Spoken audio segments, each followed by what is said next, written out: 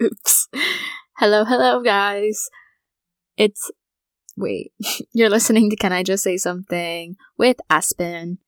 Within this past year, I have learned a lot about giving and receiving emotional support, what it actually is, and what it looks like. Emotional support is so important for anybody's mental well-being.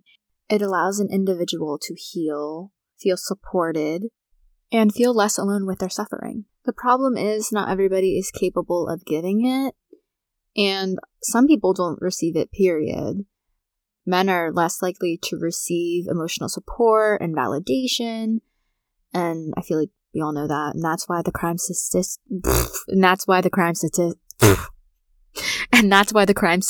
is what they are. Moving on. So today's episode is more talking about verbal emotional support. I'm going to be talking about more how to validate people's feelings and what it looks like. I think why people resort to physically being there is because they don't know how to be there emotionally, and that is okay. Anyone can learn to give it. So my mother, she pays for me and my sister to have a place to stay. Obviously, we're living with her. My mother is a very emotionally unavailable person. We don't get any emotional support, I guess, but she shows it physically by being there for us. She took me to urgent care when I was first having concussion symptoms. And then they told us to go to the emergency room to get my head scanned. She waited for me the entire time. And then I tried to call work while we were in the waiting room. And no one was picking up, and I was scared I was going to get in trouble.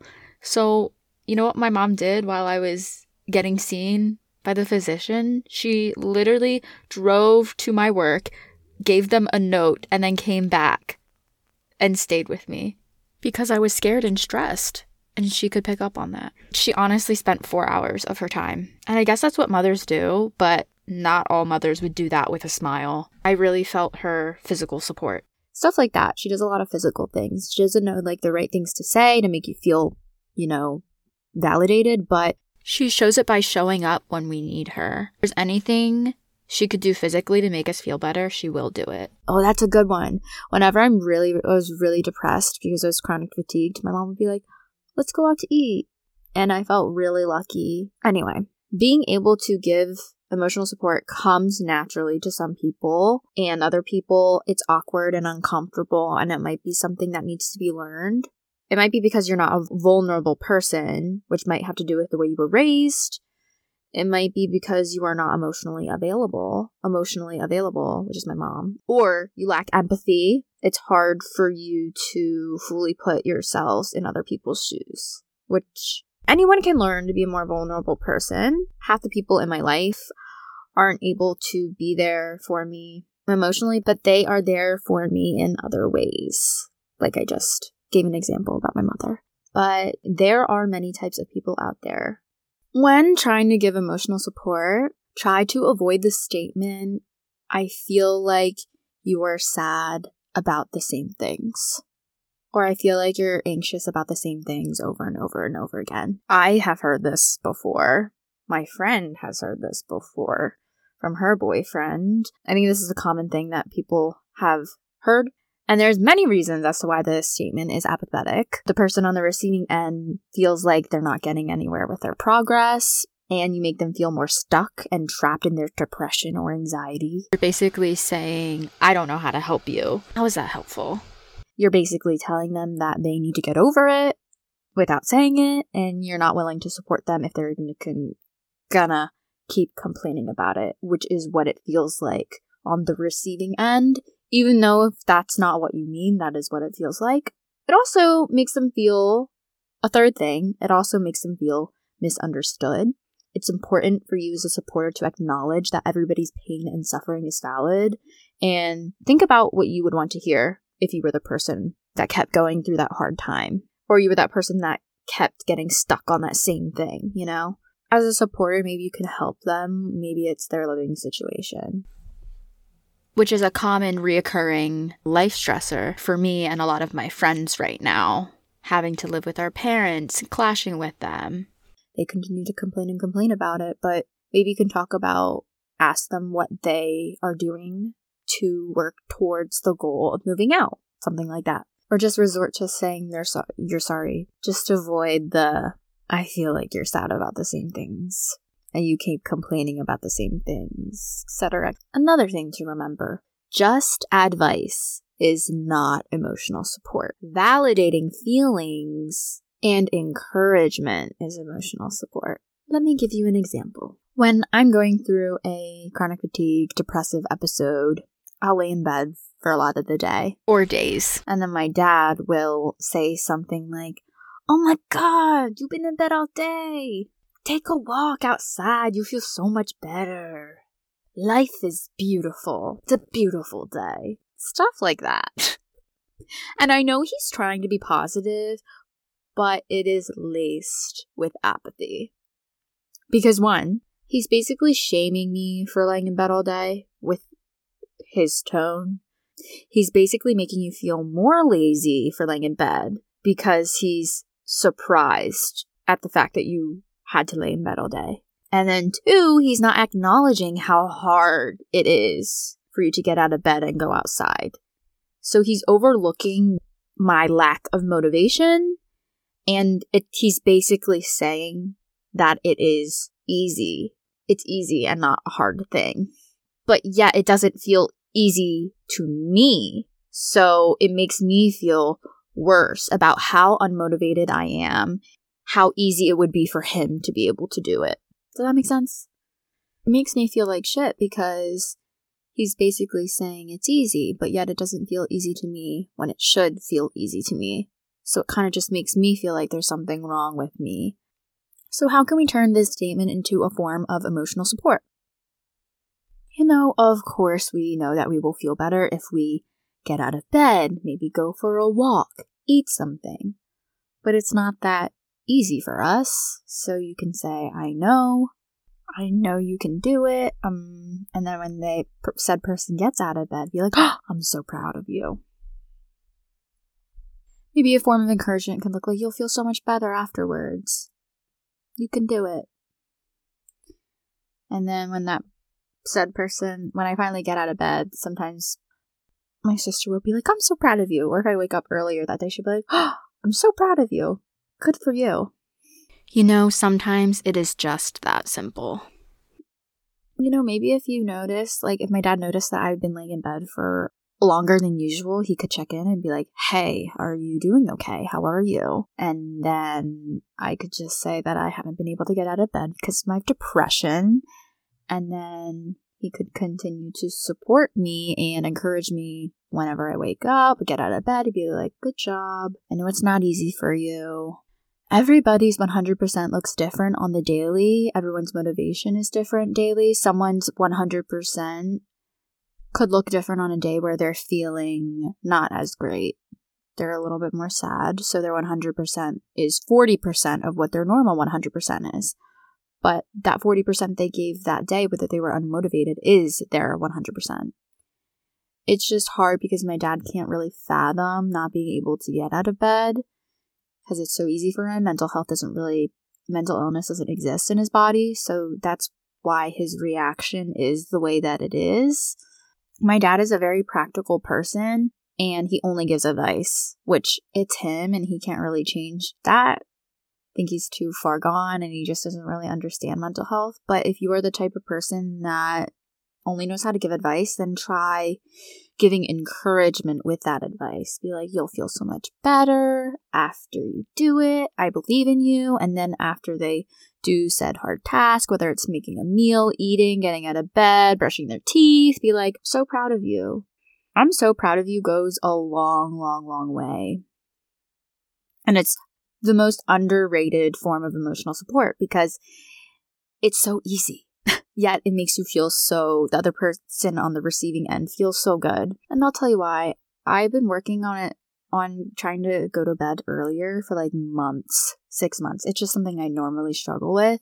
And I was waking up at 9, 10 o'clock for like a week, which I worked hard to get to. And then my one friend goes, "Ashley, I'm so proud of you." And it's just nice because I feel recognized for what I was doing because I put months and months into trying to go to bed earlier. It's something that is a reoccurring issue in my life. So just feeling a hint of recognition, because I obviously feel like I am struggling alone a lot of the time. So it was very nice to hear. Another thing that my dad does is when I can't get out of bed, he's just like, life is beautiful. These things are easy. It's not helpful at all, because life does not feel beautiful when you're depressed. And it kind of just, like I said again before, it makes me feel like there is something wrong with me. And it makes me feel invalidated because I'm struggling and you are, telling me that life is beautiful when I don't think that when I am severely struggling. It's like very tone deaf sounding, if that makes sense. Whenever I do something hard, it means a lot to me when someone says they're proud of me, because I think that I should be able to do these things naturally. But by you saying that you're proud of me, you're acknowledging that it was hard for me as an individual, and you're proud of me despite it being easy for others. And it makes me feel loved and understood, and you're just rooting for me to do better. It makes, and it'll make that person more motivated to do it again, because I'm proud of you is a great reward as well. Another thing that's so important to do is checking in on how people are doing mentally. So when I'm going through something like this past year with my head injury I was, constantly struggling, and it was weird when I hung out with my friends and we would just talk, and I don't know, I could be struggling, and I don't really want to be like, oh yeah, I'm doing so terrible right now just off the bat, because I already feel like a burden. I just worry about how my actions affect others. But if you give that person room to speak on it, it eases their anxiety of them feeling like a burden, because it means you want to listen and you want to be there for them. And it also lets that person know that you care. For someone that struggles constantly, they can keep you up to date about their life, work, who they're dating, but they may never share about how they're doing mentally unless you ask. And I honestly struggle with this too. Me and my sister Alyssa are very close, and I feel like we're significant others at this point, and every time that I am doing unwell, I just tell her. I'm blah, blah, blah, blah, blah. I had a really bad night last night. Couldn't fall asleep. I was really sad. I will go on, and she'll just listen. I have no problem doing that. But she, however, feels like she needs to be asked in order for her to be able to tell me how she's doing mentally. Like, if I don't give her room, like I said, with my friends, if I don't give her room to speak, she won't feel like she's able to do it freely with me. So she asked me to be more mindful about asking her how she's doing. And it's just hard for me on my end, because I had no idea that she felt that way, because it comes so easy to me to just tell her without her asking, because that's just my relationship with her. I just feel like it just comes easy to me to tell her how I'm feeling and things like that, and it doesn't come naturally to her. Check up on your friends that you see regularly. Like, I have friends that I see on the daily, and we just chat. We just talk about things, and even I get caught up in the moment, and I won't ask them, how are you doing? Like, we'll just give them life updates about, like I said, work, but how are you doing? Truly. That's a whole different question. Like, being my best friend, even. Everybody needs space to talk about vulnerable things, because it's not easy. And talking about feelings, talking about how you're doing mentally is very vulnerable. So it needs to be, some people it doesn't come as easy to just be vulnerable. So you do need to give them that space and that permission to let them know that you care and would like to hear about it. Another huge thing when giving emotional support or trying to support someone that you care about, there is a very, very thin line between apathy and empathy. I discussed it a little bit about my dad and saying, life is beautiful. Yeah, that's kind of apathetic. When trying to give emotional support, if you want to make them feel better by relating to them or bringing up a story, etc., make sure that you validate their feelings first by acknowledging what they're going through is really hard. You know what I think about? be careful when you try to bring up something to make them feel better. If they are seeking validation, like they want their feelings validated, it is not. Maybe validate their feelings first and then go in with the situation. What comes to mind is that clip from fucking Dance Moms. You guys have probably seen it on TikTok or Instagram Reels, but if you haven't, I'll look it up so I can describe it and do it justice. Oh my god, okay. I had to just look up the video. I'm cracking the fuck up. She was basically educating them about losing someone to cancer, because that's what the dance was about. She said, my dad had a brain tumor. He had a seizure and collapsed on the bathroom floor. And then, I don't know her name, but one of the girls, I think she looks 8. She was like, my dad, I wasn't born yet, but his dog, Diablo, died. It was so hard. That's like an extremist example, but what would have made it better if she validated Abby's feelings first and then like, that sounds really hard, I'm really sorry. I don't know how it would have made it like a titch better, but if you haven't seen it, look it up on YouTube really quick. Just look up Abby Lee Miller, dad brain tumor. Also, I'm not laughing at the situation at all. I hate that I even have to clarify this. It's just so awful that it's funny. Okay, anyway. I think everyone has experienced somebody trying to relate to what they're going through, bring up a similar story, or tell them an experience that they have had themselves.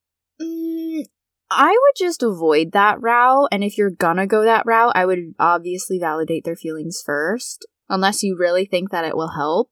But if you are going to bring it up a story, I would just really think about it and be like, will this really make them feel validated? Because sometimes I do feel validated about stories, but half of the time it makes me feel like fucking shit. I have so many examples. I don't want to burden you all with them. About a year ago, when I was experiencing my concussion symptoms for the first time, like I was literally sensitive to everything, my mom called her sister telling her to call me because I wouldn't stop crying because I was first experiencing the concussion symptoms for the first time and I had no idea what was going on. I was scared. And then my aunt, zero emotional intellect. That is the theme amongst my immigrant family members. She really tried to relate to me when my grandma, her mom, was trying to teach her how to drive. And she didn't know why she was getting so angry, and she had all of this anger.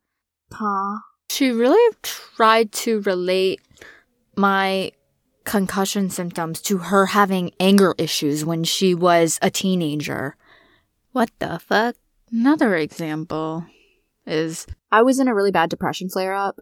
It's been a year. It was a year I've had like my concussion symptoms, and I was just sad about the floaters and the noise sensitivity. I still have both of those, but it was just wearing me down mentally every day because I was dealing with it for so long, and then it just kind of hit me. And I went to my friend and I was just like, yeah, I don't really think that you know what's going on. And she said, elderly people experience floaters all the time, Ashley. I was like, what the fuck? I ain't elderly, woman. I am 22 years old. I should not be having fucking floaters ruining my beautiful sunny sky days when I go on hikes. Excuse me?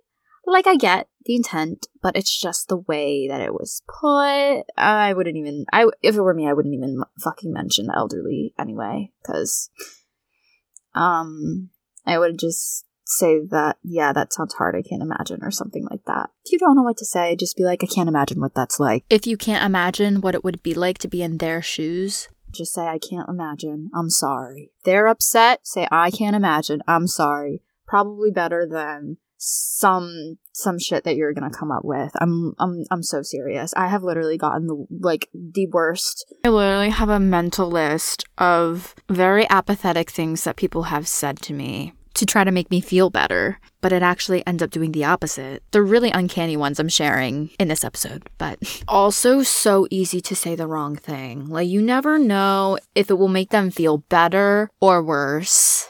That's why I'm creating this episode, to give you some form of guidance.